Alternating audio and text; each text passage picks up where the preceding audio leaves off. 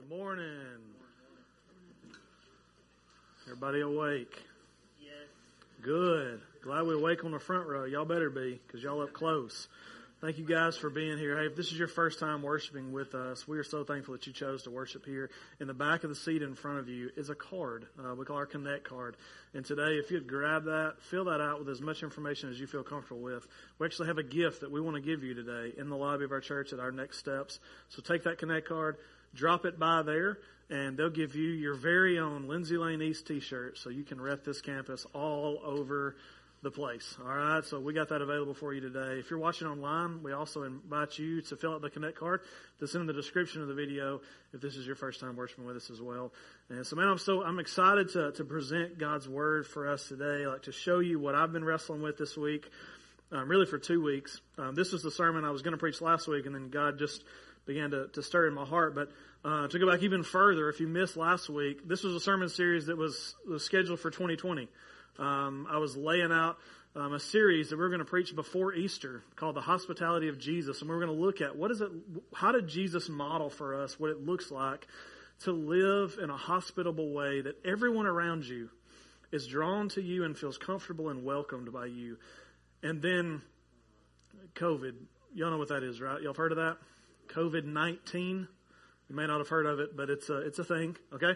That ruined everything, and so this sermon series didn't get preached last year. Well, I just felt like God wanted us to focus on this leading up to Easter on a Sunday in which, now for us, a Saturday and a Sunday, in which we're going to have more guests on our campus than we will any time out of the year probably. It's an opportunity for us to just re-up and decide for ourselves to be hospitable this year at Easter. And so if you got a Bible, go ahead and open it to Matthew chapter 11. That's kind of the verse that's provided a springboard for us last week and will this week. Jesus is there, and he has two accusations, two names that get thrown at him. Last week we looked at kind of the first of those, which was Jesus was accused of being a glutton and a drunk. And we talked about how Jesus was neither of those things, but he lived his life in a certain way. And honestly, as I said this last week, he loved to party. Like Jesus loved to be around people. He loved to spend time with people and be in situations that were not super duper holy all the time, like share a meal with people and just spend time. And so those insults from last week and the insult that we're going to look at from this week were designed by the Pharisees and whoever was hurling them to be condemning. They were supposed to show something Jesus was doing wrong, but in fact they did the opposite. They actually showed something Jesus was doing very, very right. And so I'm excited to be able to open up God's Word again with you. So Matthew chapter 11, I'm going to read a little bit more than I did last week, beginning in verse 16, just to kind of show you a little bit of the context of what's going on. So I'm going to read, I'm going to pray, we'll come back. Jesus says this, "To what should I compare this generation? It's like children sitting in the marketplace, calling out to other children. We played the flute for you, happy-go-lucky music, but you didn't dance. Then we sang a lament, a sad song, but you didn't mourn and join in with us. In the same way, John came neither eating or drinking, and you said he has a demon. Then I come, the Son of Man, eating and drinking, and you say I'm a glutton and a drunk and a friend of tax collectors and sinners. Yet wisdom is vindicated by her deeds." Let's pray together. Father, we thank you, God, that not only in Christ do we have a Savior, but we also have a model. God, a model of what it looks like to live in this world, this broken, sinful world, yet shining the light of the kingdom of God and living as part of that kingdom and inviting others to join in. Father, I pray that today as your word is continued to be read from and expounded on and God explained, I pray that you'd give me wisdom. God, you'd give my mouth the words to say, and God, give all of us words to hear, or ears to hear your words today. God, teach us to know you today and be with us. In Jesus' name, amen. All right, so let's dive in here. Last week, again, we saw that glutton and the drunk. We saw the actions of Jesus' hospitality. Today, what we're going to do is we're going to look at, Jesus is called here a friend of tax collectors and sinners. There's a reason behind that. And so we're going to look at 3 situations today, 3 specific times when Jesus is referred to in some form or fashion a friend of tax collectors and sinners. And we're going to look at where that complaint is made. We're going to look at the context that's going around it, because each time there is a reason behind why Jesus was called that in the moment. It's because he was spending time with people that everybody around him was uncomfortable with. And so what you'll notice is that each one of these instances brings clarity to the focus of Jesus' ministry of hospitality. And I believe in turn lays out a standard by which we're supposed to focus on too. So focus, number one is this, if you're a note taker. Jesus focuses not on the broken. Wait, I butchered that. Jesus focuses on the broken, not the content. There we go. Jesus focuses on the broken, not the content. So right after Luke tells about this, so the same interaction that we just read about in Matthew chapter 11, Luke brings up in Luke chapter 7. Okay, so right after that, right after we hear of this John the Baptist and Jesus says, y'all ain't happy no matter what. Y'all like a toddler. Have you ever had a kid? Right? Daniel would say, I want a treat. And I give him ice cream and he says that's too cold. And then I give him a hot cookie right out of the oven. He says it's too hot. I mix them both together and he doesn't like that either. Right? Like, that's what Jesus says. Y'all can't have it either way. You didn't like John because he was weird and he fasted just like y'all did, but you didn't like him. Then I come and I'm a party animal. I like to hang out with people, not drinking and like that, but I like to spend time with people and you didn't like me either. Right after Jesus' interaction with that, verse 36. Then one of the Pharisees invited him to eat with him. We should feel a little uncomfortable at this encounter that's about to happen. Jesus entered the Pharisee's house and reclined at the table. A woman in the town who was a sinner found out that Jesus was reclining at the table in the Pharisee's house. She brought an alabaster jar of perfume and stood behind him at his feet, weeping, began to wash his feet with her tears. She wiped his feet with her hair, kissing them and anointing them with the perfume. When the Pharisee who had invited him saw this, he said to himself, this man, if he were a prophet, he would know who and what kind of woman this is who is touching him. She's a sinner. Jesus replied to him, Simon, I got something to say to you. He said, say it, teacher. The creditor had two debtors. One owed 500 denarii and the other 50. Since they could not pay it back, the lender graciously forgave them both. So which of them will love him more? Simon answered, I suppose the one he forgave more. You have judged correctly, he told him. A beautiful instance that follows the story that we began with. Okay? There's a few things that we've got to understand before we understand the weight of what's going on. First off, this woman, who is this woman that is knelt down or even laying at Jesus' feet? We know her to be the Bible tells us she is a sinner. And I know you and I are thinking Romans 3:23, for all have sinned and fall short of the glory of God. Right? We're all sinners. But this word that's being used is a particular word that meant something to the Jewish people. The Jewish religious elite, they would have used this word sinner to refer to those who were morally or those who were ceremonially unclean. People that they needed to stay away from. This would have involved those who had crazy diseases that there was no known cure for, and it would have spread like crazy had they hung out with people. So the religious elite, they stayed away from those kind of people. But it would have also involved those that were engaged in sexual sin. Almost always, that's what the reference is to. And so most scholars believe that this woman is a prostitute who's laying at Jesus' feet. Okay? So that's important for us to understand. Now, whose house is Jesus at? He is at the Pharisee, at a Pharisee's home. Pharisees, he does not always speak well of them. But this is a man named Simon. What you need to understand about Pharisees is there were at least two major parties in the religious world in the first century Jewish world. There were the Pharisees and the Sadducees. There were some other parties. Don't think political party. It wasn't political. It was religious. It was a certain way that they interpreted Scripture. Okay, there were some differences, almost little denominations, if you will, different schools of thought. And so Simon was one of the Pharisee party. And so he would have viewed the Bible a particular way. The Pharisees were well known for zooming in on the smallest details of the law, oftentimes zooming in so much that they missed the whole point. Right? They zoomed in and focused on, they made sure that they kept the law, but they missed the whole point of what was going on. That's who the Pharisees are. And so let's look at what happens. So we've looked at where now, the who, the where. Now let's look at the what. A woman comes in, this sinner, this prostitute, comes in, and Jesus is there clearly as a rabbi to teach. They want to hear what Jesus has to say. And this prostitute comes in. She's weeping. And she comes up behind Jesus, and she's low enough to get at his feet. So we assume she's laying down or kneeling. And she's crying over his feet. And then she takes her hair and begins to mop up the tears off of his feet, if you will. And then it says that she also has an alabaster jar of perfume, which would have been expensive perfume, no doubt bought from the money that she made as a prostitute. And she breaks that jar open and pours it over his feet. Now what we find out after this is that Simon is livid. He's ticked. And so in the situation, there's a few reasons why why Simon might have been mad. First thing, here's a woman who's using her hair to wipe somebody's feet. A woman's hair was her glory.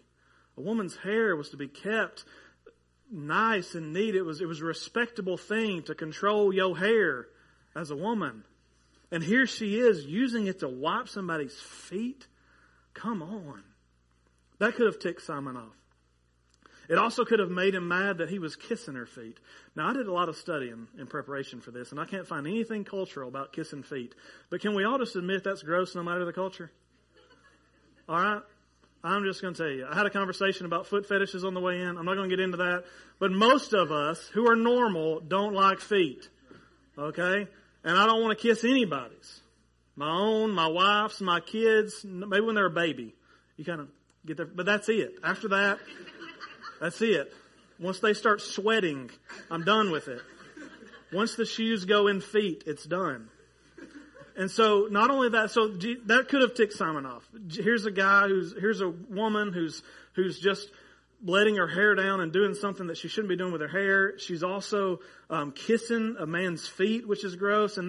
But then she also is using perfume on his feet. Now, if you're like me, and hey, you may use I don't know if I use lotion on my feet. I just said that. I don't use lotion on my feet, but I need to. Okay, maybe you got dry heels. Okay, you might use a little lotion on your feet. That's no shame if you do, because I just accidentally admitted that I do. Okay, occasionally. All right, all right, whatever. Okay, back on track. Y'all quit. So maybe you need to use lotion on your feet. You're probably not going to use super duper duper expensive lotion on your feet. We buy ours from Walmart. You know what I mean? Like whatever. Like this is a woman who's broken open a jar and she is using this very expensive perfume to just anoint Jesus' feet. Simon could have been very ticked at that. There's so many reasons why Simon could have been mad, but that is not why he's mad. He's not mad at the woman at all. He's mad at Jesus. Because Jesus is letting this sinner, this nasty, awful, sinful woman touch him. What a terrible excuse for a rabbi Jesus is in this moment. And in fact, notice in verse 39, Simon says to himself. Simon didn't even speak it out loud. But what he says is, if this man were a prophet, if he were really a prophet like people think he is, then he would know who's touching his feet. He doesn't even say it out loud. Now here's the ironic thing. Jesus, who does have a special connection with God, does know exactly who that woman is and proves it to Simon by reading his mind. You know y'all can't hide nothing from God, right? Simon is saying if Jesus was actually a prophet, then he would know what kind of woman. He's insinuating that Jesus doesn't have the power from God to be a prophet. And all the while, Jesus is reading his mind. It's supposed to make you laugh, all right? It's funny to me. But then Jesus, he responds to Simon's thoughts, right?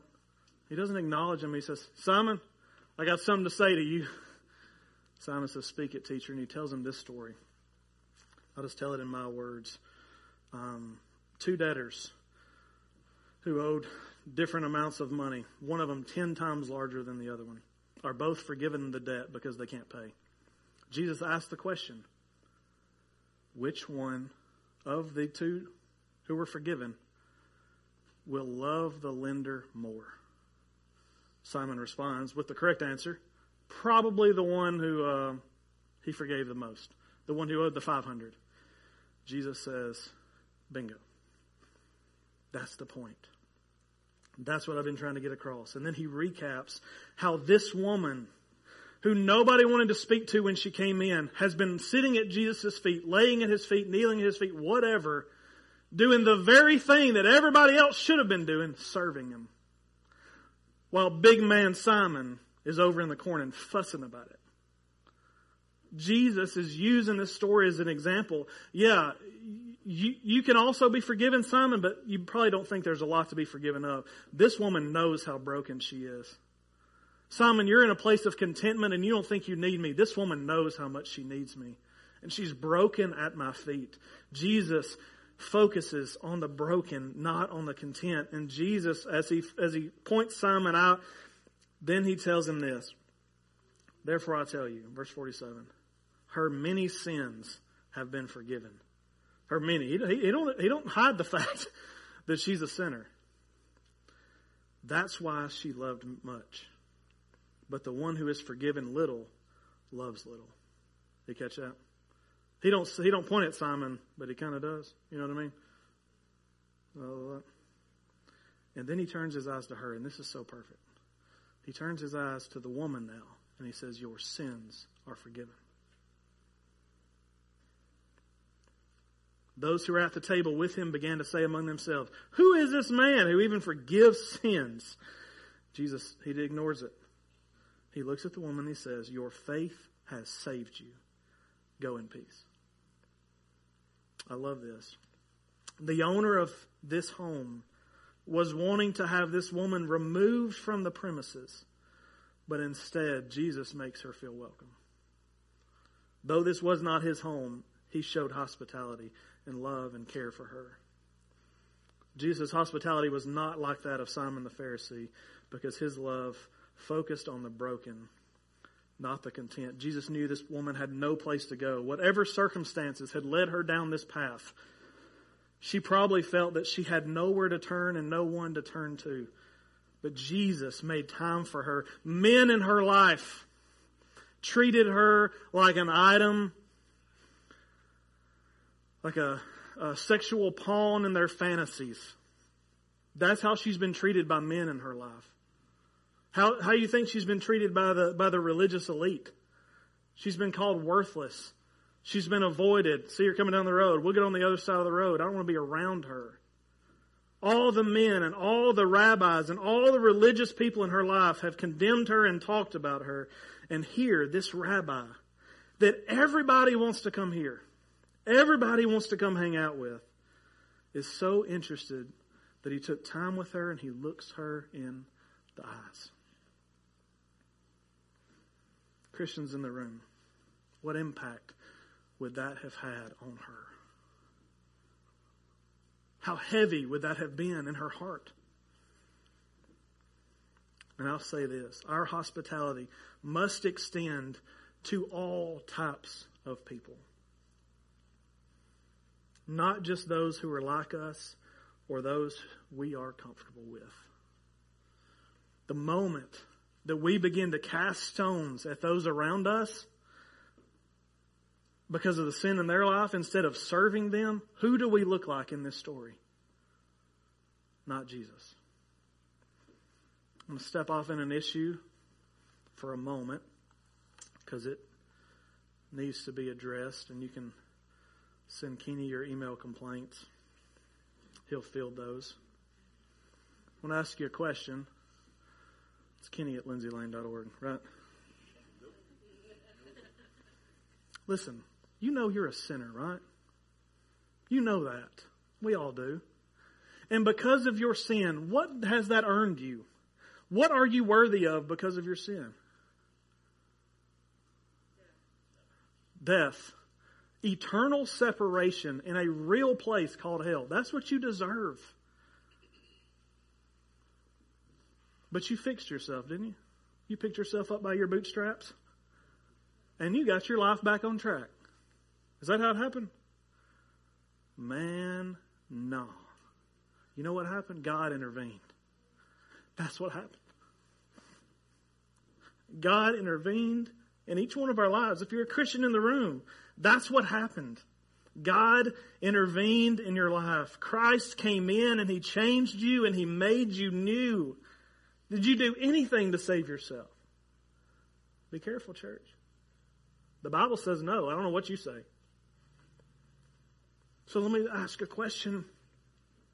How in the world can we as Christians who have been changed look at real humans just like you and me, who are walking around in their sin without yet having been changed like we have? How can we look on them with anything but compassion? How? How can we look at people who are struggling with particular sins that we find weird or gross or we even call an abomination? How can we treat them anything but well? Church, cut the act. All sin is an abomination against God. The sins that you and I have committed are no worse than the sins of any other person on the earth. They all deserve hell and punishment. But we've been saved from it. The sins that God wiped clean in my life were just as bad as the ones I see people walking around in. Let me call it out for a second. If we as Christians go out of our way to ignore or reject someone simply because of a sexual orientation or some sort of gender identity issue, who do we most look like in this story? Simon or Jesus? I'll tell you, it's Simon. It's Simon. That's all I want to say. Church, there can be no limit to the hospitality we show. There cannot be certain people that you and I are unwilling to reach to. It cannot be. The moment we do, we become Simon the Pharisee, not Jesus. Not Jesus.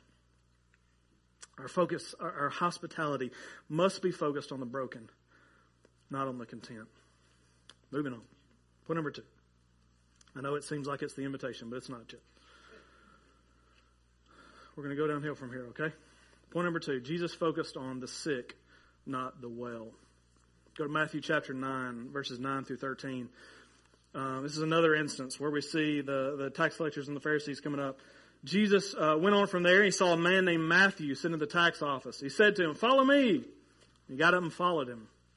While he was reclining at the table in the house, many tax collectors and sinners came to eat with Jesus and his disciples. When the Pharisees saw this, they asked his disciples, "Why does your teacher eat with tax collectors and sinners?" When he heard this, you can't hide nothing from Jesus. When he heard this, he said, "It is not those who are well who need a doctor, but those who are sick.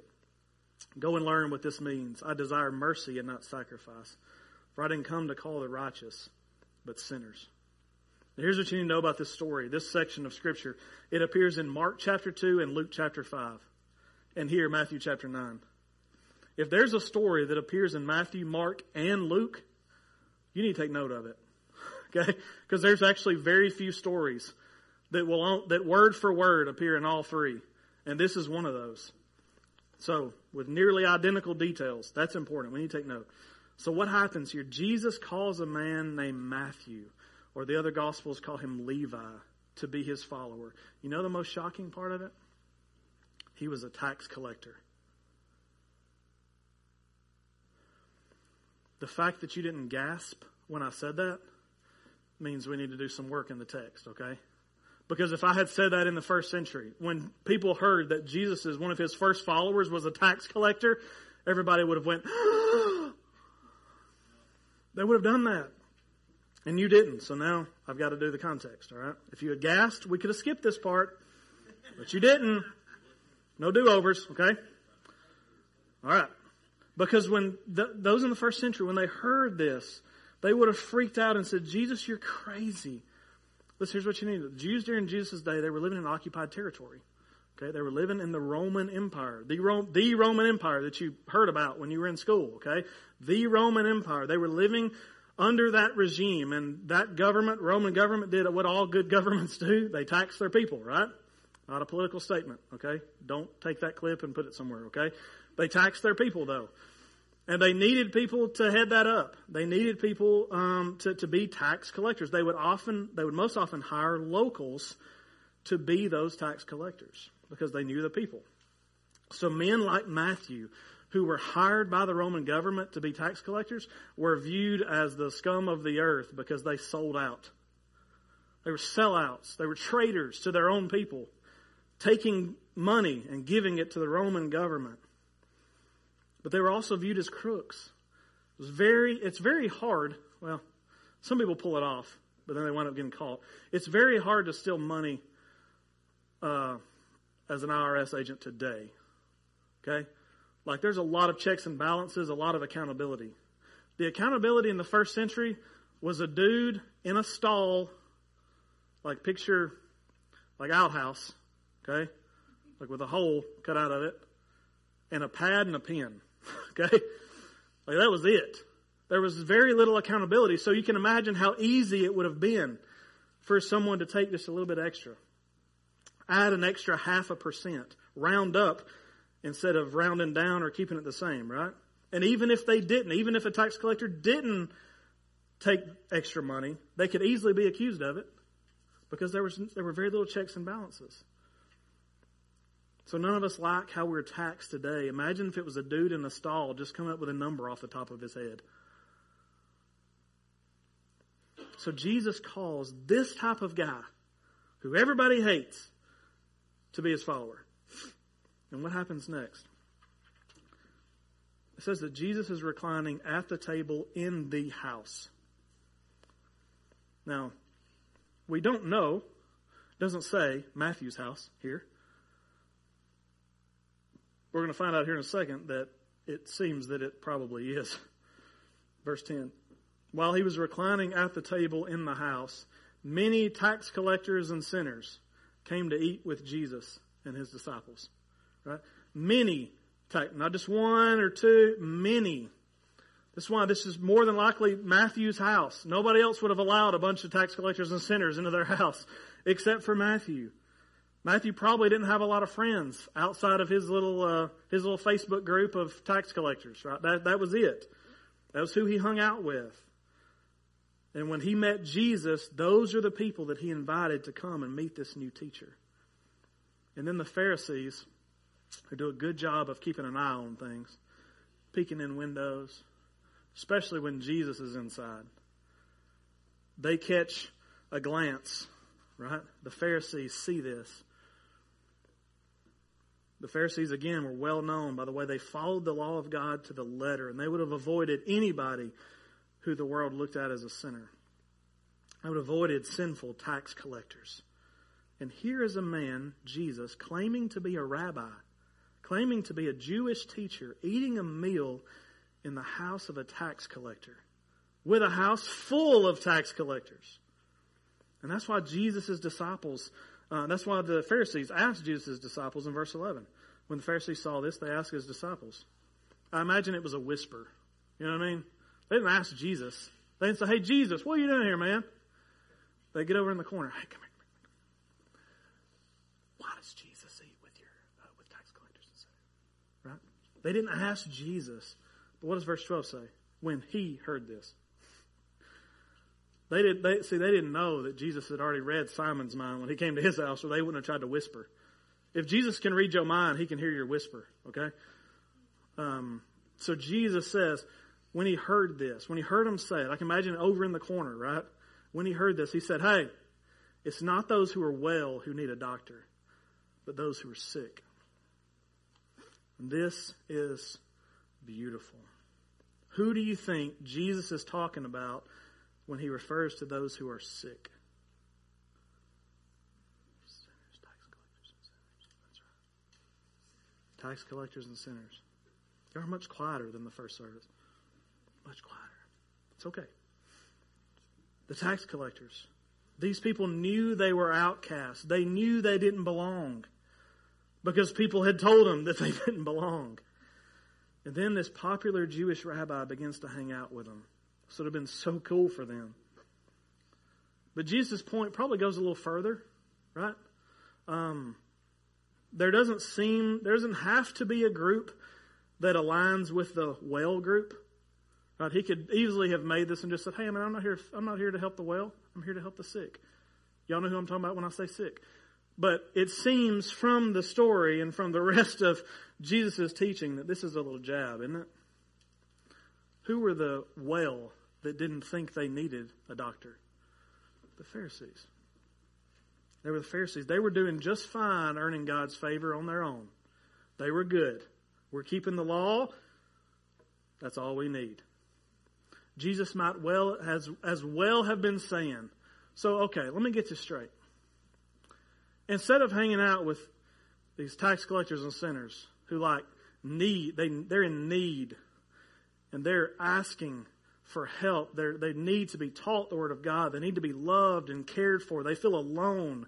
Instead of me spending my time with those people, y'all think I should be hanging with you? You bunch of stuck-up jerks. Right? I'm putting words in Jesus' mouth. But I think he would have said it. I don't think the word jerk translates into Greek. But I think he would, or Aramaic. He would have said this. The Savior is standing in front of you Pharisees, and you still won't acknowledge that you need me. Right? My ministry is here among these people. I'm just going to say, it's easier to be a doctor to people that are well, isn't it? Like, sign me up for that. I ain't got to go to school for that. I can take your blood pressure, listen to your heart, and charge you $150. Right? Like, I can do that. But it takes a real doctor to help somebody who's sick. Because you come to me coughing, I don't know what's causing that. You come to me with an ailment, a pain, I don't know what's causing that. It's easier to be a doctor to those who are well. It takes effort and wisdom to be a doctor to the sick. Christians in the room. We need to be hospitable to people who seem to have it all together. But that's easy hospitality, isn't it? Somebody come over to your house and they've had a great week and they're so pumped and their kids are well behaved. I don't know how that ever happened, but whatever. Like somebody comes to your house and like everything goes well and everything's been good in their life. Like that's easy, man. I can do that with my eyes closed. I ain't even got to clean my house up because you don't care. You're in such a good mood.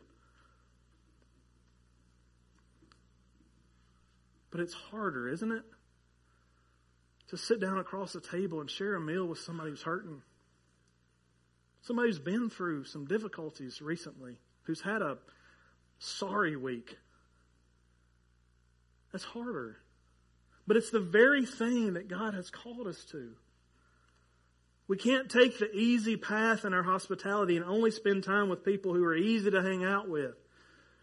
We got to spend time with everyone. Don't choose the easy road when it comes to your hospitality, because when we spend time with those who don't have it all together and those that are willing to admit and share their heart, when we spend time with them, that is a greater representation of the gospel than the other way.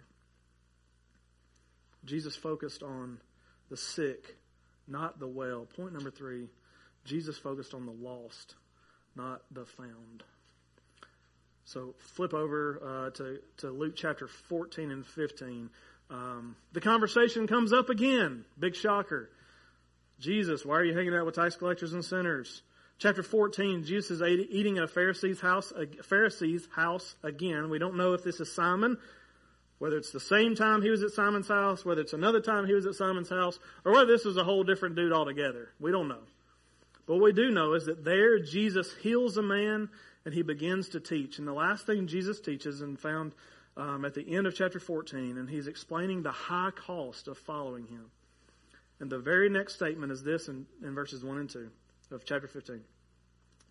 All the tax collectors and sinners were approaching to listen to him. And the Pharisees and scribes were complaining, "This man welcomes sinners and eats with them." I mean, when are they going to learn? When are we going to learn? The tax collectors are the ones coming to listen. The Pharisees and the scribes are the ones separating and fussing and complaining. And here they bring it up again. Jesus welcoming sinners and eating with them. If you have your Bible open to chapter 15, what's the first word of verse 3? So. If you're new to the church, and you haven't been around long, that word's important.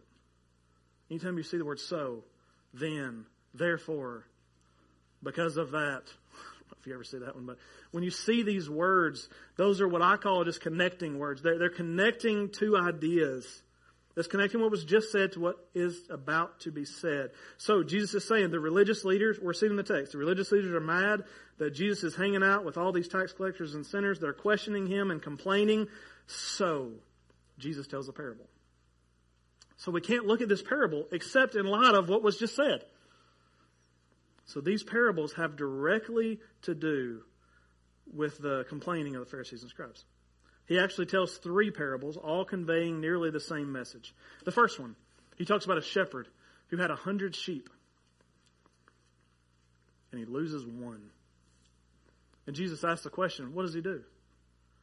Let it die? No.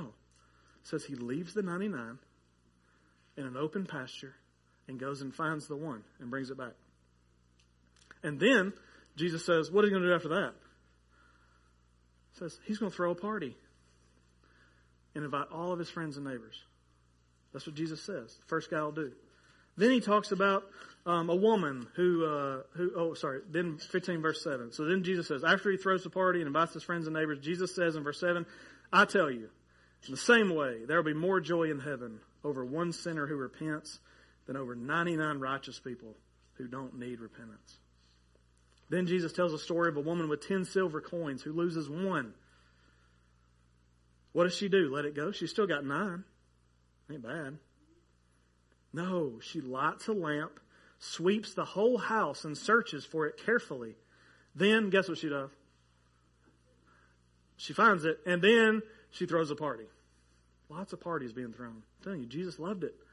He says she throws a party, invites her friends and her neighbors, celebrates. I found the coin. Then Jesus says in verse 10, I tell you in the same way, there is joy in the presence of God's angels over one sinner who repents. Then Jesus tells a story of a father who has 2 sons. The younger son comes to his dad one day and says, Dad, can I get an advance on my inheritance? And so the father says, sure. He grants this request. The son moves off and blows it quickly, as any of us would have done when we were 15 if we fell into money. He winds up begging for a job to make ends meet. His job, feeding pigs. It gets so bad in the younger son's life that he gets to a place where even the pig slop looks good. And it's in that moment, while at rock bottom, that he realizes, man, even my dad's servants have it better than I do right now. Here's what I'm going to do. I'm going to go home.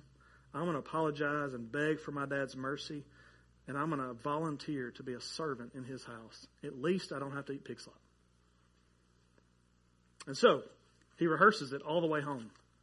Do you guys, like, if you got a meeting coming up, do you talk through that meeting? Or any of you guys just fly by the seat of your pants? Like, you got a big important meeting and you're just going to, like, show up. Jake, Jeff, God bless y'all. I wish I could do it. Like, if you call me and say, hey, can we meet for lunch? Just know I've thought 50 to 100 different ways that conversation is going to go. And I've thought about every single thing that you might be wanting to talk to me about, okay? And maybe you just wanted to buy my lunch. Or me buy your lunch, whatever. But, like, that's the way my mind thinks. And so the son, on the way home, he's on his way home and he's running through the thing. Okay, I'm sorry, Father. I've sinned against you. Please just set me back as your servant. He's rehearsing it all the way home. And he sees his father sees him a long way off. And it says that the father goes to the son. And he meets the son. And the son begins. He starts his script, right? He's rehearsed it all the way. I'm sorry, I'm a sinner. I've done something stupid. Please accept. And his father stops him before he ever gets finished with it. It's the most beautiful part of the whole story. The father doesn't even let him finish the apology and the idea that he has, and he restores him to full sonship. And what does he do? I bet you know, based on the context, when you get the thing back that you were missing, you throw a party. That's right. You throw a party, and you invite your friends and neighbors. But at the end of this one, we don't get the same thing. In the other two, we saw, there's joy in heaven over one sinner who repents thing. Instead, we hear about this older son. Jesus takes a different route here. He tells a story about the older son, who was the model son, who didn't run off and who stayed faithful right next to his dad the whole time. But he won't come into the party. Right? Like he won't go in. He stays outside. Because he's jealous of the way the other son is being treated. He thinks he deserves the party. I'm the one who stayed with Dad the whole time. He's the dirtbag who spent half our money. Verse 31. The father responds in the story to the son. Son, you are always with me, and everything I have is yours. But we had to celebrate and rejoice, because this brother of yours was dead and is alive again. He was lost and is now found. Jesus doesn't make the connection here, but who do you think, in light of the story, Pharisees, tax collectors, and sinners, who's the younger son? Tax collectors and sinners. Thank y'all for whispering again. Tax collectors and sinners. Some of them have done awful things. They've squandered the blessings of God. God, their Father. Jesus says that when they repent and return, that's worth celebrating. And who's on the outside? Pharisees. The older son. They're on the outside looking, going, can't believe Jesus is doing that. I don't know why you don't spend more time with us. We ain't never got no party. They're fussing and complaining over in the corner, just like the older brother, shaking their head. The message is, get in the party and celebrate, because sinners are meeting the Savior. Can you imagine Pharisees upset that people who once were far from God are now sitting down at the table with Him? Christians in the room. The easiest thing to do is to spend all of our time with other believers. Text other believers during the week. Have them into our home. Go out and eat with them. Sit with them at the ball field. And listen, it's not wrong. At least on 3 occasions in the New Testament, the apostles that write the letters later in the New Testament write to be hospitable to one another in the church. Romans 12:13 says, share with the saints in need. Saints is a reference to believers. And then he says, Paul says, pursue hospitality. Right? It's a good thing to be hospitable to other Christians and people from your church family, but is that the only thing that we are to be doing? We've seen in 3 different occasions here that Jesus was spending quality time with people who were not actively obedient to God's word. You see that, right? The woman knelt down washing his feet, the tax collectors in Matthew's home, and now the tax collectors and sinners who are gathered here. None of them were church people. Okay? It's not who they were. They were not church people. But Jesus sat with them. He talked with them. No doubt laughed with them. If you don't see Jesus' humor, slow down. It's all over it. He shared meals with them. And every single time he did, he was questioned about it. But he always had an answer. He said, I'm a lender who's here to forgive. I'm a doctor who's here to heal. And I'm a father here in search of my lost son. Jesus set an example, a great example of what it means to be hospitable. From last week to this week, I've held on to this definition till this very moment.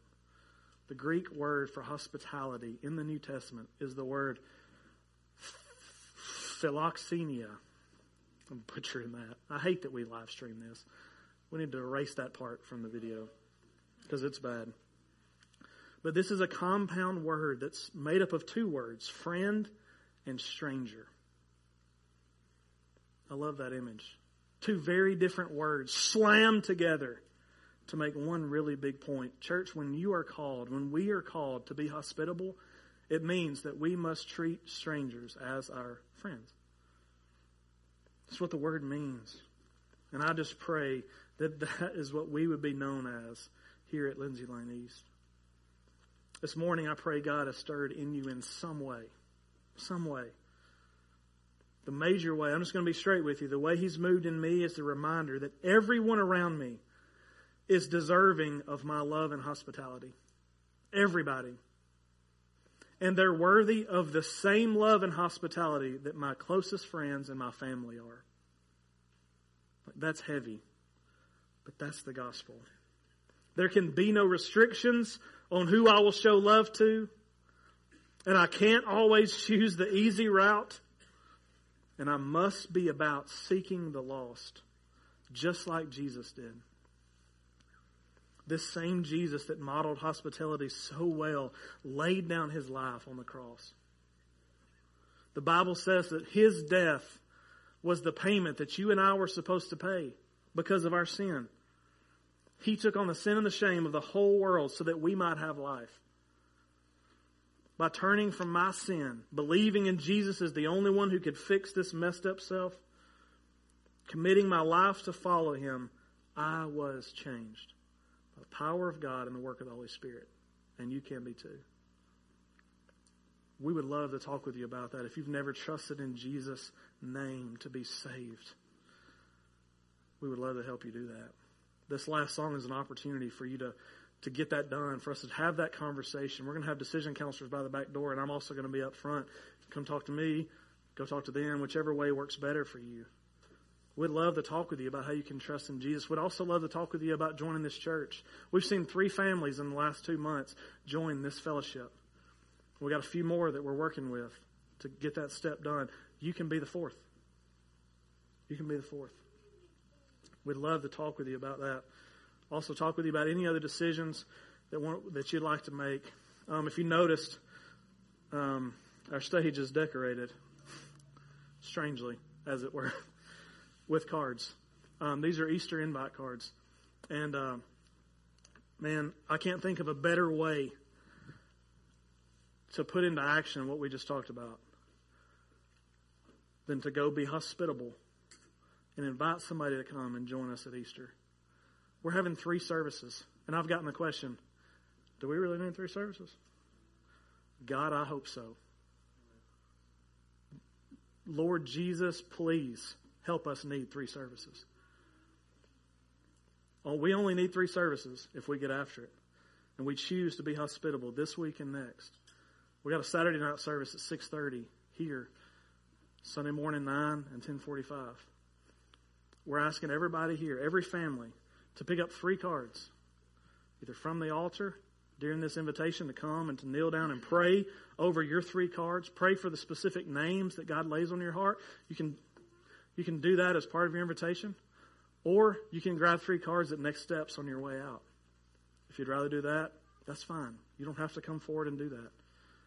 But we're going to offer this opportunity because, and as I told the first service, if you've got somebody that you know is looking for a church home who's already a church person, man, and they're on the fence, they are kind of in between churches or whatever, invite them to come. But based on the message, like just everything we just talked about, right? That's easy, isn't it? It's easier to invite someone here that you know might very well say yes. Isn't it so much harder to look somebody in the eye that you don't know what they're going to say? You don't know whether they love Jesus or not, or you may know that they don't. But to speak love to them and say, would you please join me for Easter? Because remember, Jesus came not for the sick, but for the well. For the broken, not the content. So during this invitation time, you can come and kneel and pick up your 3 cards and pray over them, or you can wait and pick them up at next steps. The invitation will also be open in the ways it always is. I'll be down front. Decision counselors by the back door. I'm going to say a word of prayer, and then we'll all stand and worship. And you can worship through response, however that is. Father, we thank you, God, that in Jesus we have this perfect example of what it looks like to love and to show honor to others that don't feel like they deserve honor.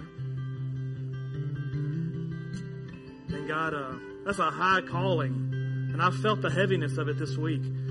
God, just thinking about what it looks like to love those who are very different from me. God, to love those that our world considers outcasts or different or weird. God, you've called us as the church to reach out to all types of people.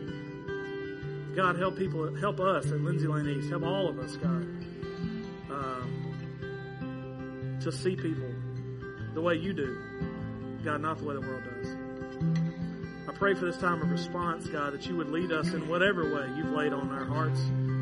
God, I pray that we would all take next steps to make an impact for your kingdom. It's in Jesus' name I pray.